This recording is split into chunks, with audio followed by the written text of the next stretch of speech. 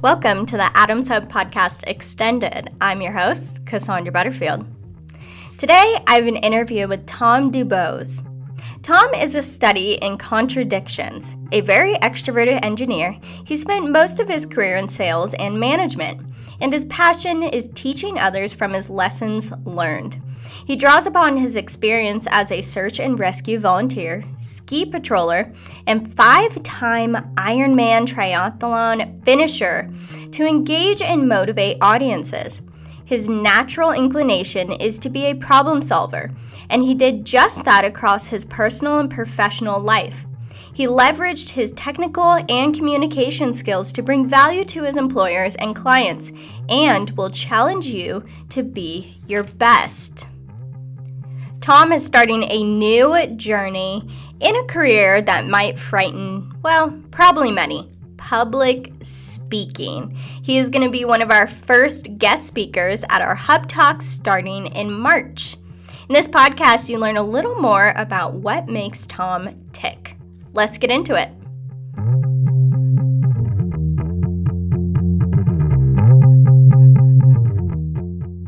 Tom DuBos, I said it wrong. See, I tried to practice. Say it for me. Tom DuBos. DuBos. Where does that last name come from? Do you know your origins? Very much so. I come from New Orleans originally. Oh, it's an Americanized French name, which there are plenty of in Louisiana. It's DuBois, about 5 or so generations ago. And many years ago, ancestors came here, and it got Americanized. It's like, no, we don't do DuBois in this country. You're now DuBos. Okay. So I'll give myself a little slack for not being able to let it roll off the tongue like you do. So you call yourself a human contradiction. Can you tell us a little bit about what that means?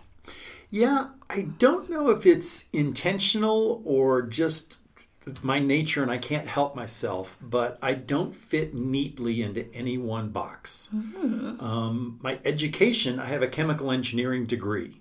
Okay. And I love to joke about that because when I introduce myself, I said, my background is engineering, the perfect academic history for somebody that wants to do public speaking. So there's that. I grew up as a city kid, New Orleans and some other cities. We moved around a lot growing up, and now I can't get enough of the outdoors. Whether it's, hiking in the summer, skiing in the winter, you name it. I'm an outdoor junkie and want to do things like that. Yeah. And has that always been what you loved? Like, did you always secretly love public speaking? Did you always love the outdoors? Or is that kind of a newfound, almost like a new life for you? More of an evolution than a revolution, I guess. That the more I did it, the more I liked it. And so it went from, I'll try something different to, I liked that, to, I'm going to pursue that. And that's kind of how it evolved. Cool. I didn't start out that way, but the more I did it, the more I enjoyed it. I am that weird person that enjoys speaking to others and sharing things. And I have a passion for explaining and training. And so that is fun for me. If I had to give you an example, teaching my mother in her mid-80s to use a computer, I rank among my better accomplishments. But it's put still it on your resume. To be fair, it's still a work in progress. But we're getting better. Absolutely. So I love the idea of, we've kind of been exploring this year at the Hub, the idea of identities, and we hear a lot of, because we have entrepreneurs come in here, right? Just like yourself, you're an entrepreneur. So we have a lot of this kind of reinventing themselves, finding these new passions, and that's a lot of what you did, right? I mean, you had a job, a good paying job, I'm assuming, right? Being an engineer. And you said, no, I'm going to go this way and follow really, truly a passion of yours, right? Yeah. And to be fair, it was a much more winding journey than you might be imagining at this point. It always is. Right out of college, I did the traditional chemical engineer job. I worked at an oil refinery back in the day when that was the thing to do. And it was great. And till I realized, what else could I be doing? So the funny side story behind that is, in my job as an engineer, there were vendors that called on me as a client. Okay. And so one of those became a really good friend, and he invited me to go on a weekend ski trip with him. Oh. During which he confided in me. He said, Tom, you would be very good at this. You should consider a position in sales. And of course, I was suitably offended as an engineer Right. that he would even suggest that. But then I stopped and looked at where I was on a ski lift with a good friend on his tab. I thought I might enjoy this after all. This is the life. Long right? story short, when the opportunity presented itself, I took my first sales job, absolutely loved it, and never looked back. Wow. And moved through a couple of different, increasingly, complex and technical roles as a sales and consulting person, and just loved it. And then taking it one step further, Right. the public speaking part of that is I did my share of training assignments. Obviously, you do a lot of presentations in a role like that. And I quickly discovered that was the best part of that job. And so the latest evolution is, how do I make that my whole job instead of the occasional rare great day at my job? Right. So that transitions to, so you go from sales and then you realize, I really like to talk. I really like to speak to people, right? And that connection That's my piece. secret. Don't tell anybody. So, as you probably heard, most people's number one fear is not sharks.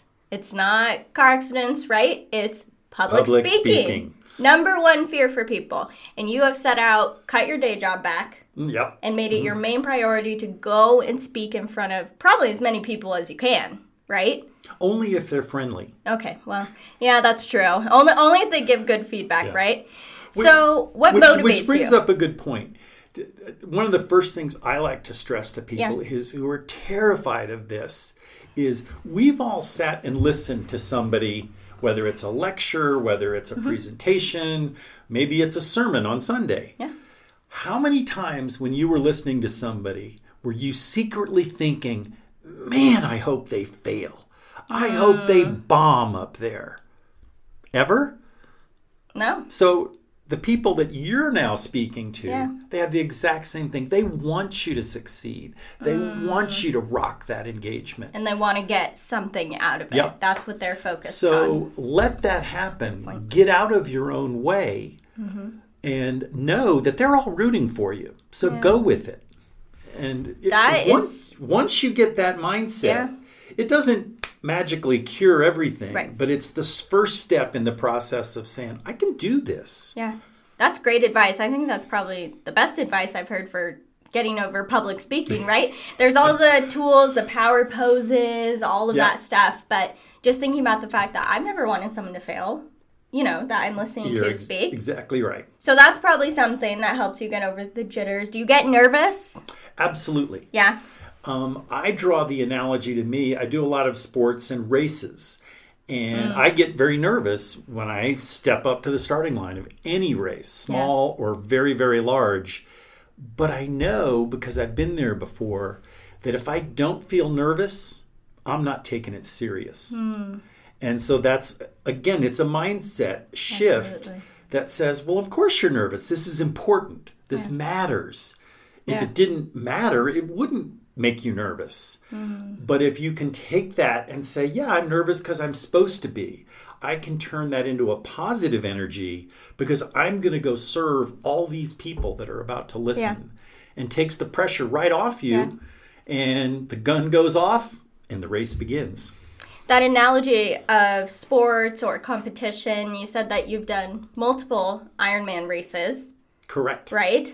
So that determination and, like you're saying, those jitters turning it into motivation to succeed, to finish the race, you translated that into public speaking now and taking on this new career. Right. Which is amazing. Okay, so... Well, I'm still trying to figure out what I want to be when I grow up. Well, aren't we all? Aren't we all? Which I love the fact that you are starting, like you said, it's more of a revelation, right? But you're starting this new journey, this new career, this new... It's a big life shift. I mean, you could just either retire, right? Or just say you're going to keep doing what you've been doing. Yeah. And I have to give credit where it's due. I've been truly blessed with my current employer to be very open and transparent about what I want to do and getting their blessing to do it. Yeah. So I realize not everybody is that fortunate to have, their situation just drop into their lap. Right. That Absolutely. allows them to pursue their dreams. So Absolutely. kudos to the great folks that I work with. Well, and you're an entrepreneur, right? And people think that, it's so fun to start a new business, or it's so fun to start a new career, right? And yes, it's fun, it's exciting, but you have to take that leap, right? Yep. I mean, you had to take the leap and say, I've always wanted to do public speaking. I want to be a speaker. I want to maybe make money doing it, right? And you had to just go for it, right? How has that been truly just going for it? It's harder than you think, or at least it was for me, because it is a big mindset shift. That idea of being your own boss, it's a great gig, except the boss is a real slave driver when you do that sometimes. And we joke about, it's fantastic. You can work any 18 hours of the day that you want. Yeah. Right. Right. But it is fun to take that bit of an adventure. We all have some level of risk taker in us. And for me, I was able to kind of mitigate the risk by doing it gradually, not, having to do it from scratch and say, okay, I just quit my job. Gosh, I hope I can make a living at this. To be able to make that gradual shift was my safety net. So, it's a risk, but it's a mitigated risk. And that helps me sleep at night. Right. You got to ease into it. Well, you're easing into it for now, but come March, you are our first speaker for our Hub Talks that we are starting. Are we allowed to talk about that? I think we're allowed to talk about it. Only right now. Don't tell them everything, but only a little bit. So give us a little glimpse. What are you going to be talking about? How are you going to inspire us? What's your topic of choice? The title, to start with that, is Own Your Destiny. And that may be self-explanatory, but maybe not. Yeah. Too many of us get in our own way. And we hold ourselves back, consciously or otherwise. When we have amazing capacities, we've just got to turn them loose. And so what I like to talk about is, how do you do that? How do you flip that switch? And I have 5 basic principles. We'll go into just a little bit of it, and then hopefully get them enough that they want, folks enough that they want to hear more. Absolutely. How do I do that? I'll give you the first one. It's relationships. Nobody is successful by themselves. Absolutely. I didn't invent that thought, but I certainly benefited from it. Yeah.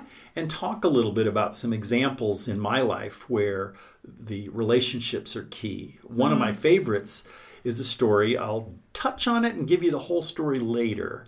Of my daughter and I took a rock climbing class together when she was 13. Smartest thing I've ever done. Many, many benefits came from that. But in the process of rock climbing, you learn a whole new level of relationships and trust. When you're on what's called the belay, you're the person on the rope that's keeping that person from plunging to their death. That's a level of trust you got to have. And it's a great metaphor for that. I talk about in the speech your belayer moments. When somebody is relying on you at some level. That's good. And you are the person that's keeping them from catastrophe. Don't let them down. That's good. That's it. That's the teaser. I was intrigued. Just keep going. Tell us the story. Well, I'm very excited for this. Own your destiny. Yep. Right? I'm excited to own my destiny. I can't wait for you to be our first guest on Hub Talks. Can you tolerate one more tease? Yes, please. There might be a blind date story included. Oh, I'm a sucker for those. So I'm a big fan of The Bachelor. So I can't wait to hear that. And thank you for giving us a little glimpse on, this is a new journey for you. Thank you for being vulnerable, telling us how it got started. And we wish you the best of luck. We're going to see you on TED Talks soon. That's what I'm putting into the universe. Let's mark it on the calendar and make it happen. There we go. Tom, thank you so much, and we will see you in March. Kassandra, thank you. This was awesome. I feel like this is my coming out party to tell the world what I'm up to. Yes, we should have had balloons.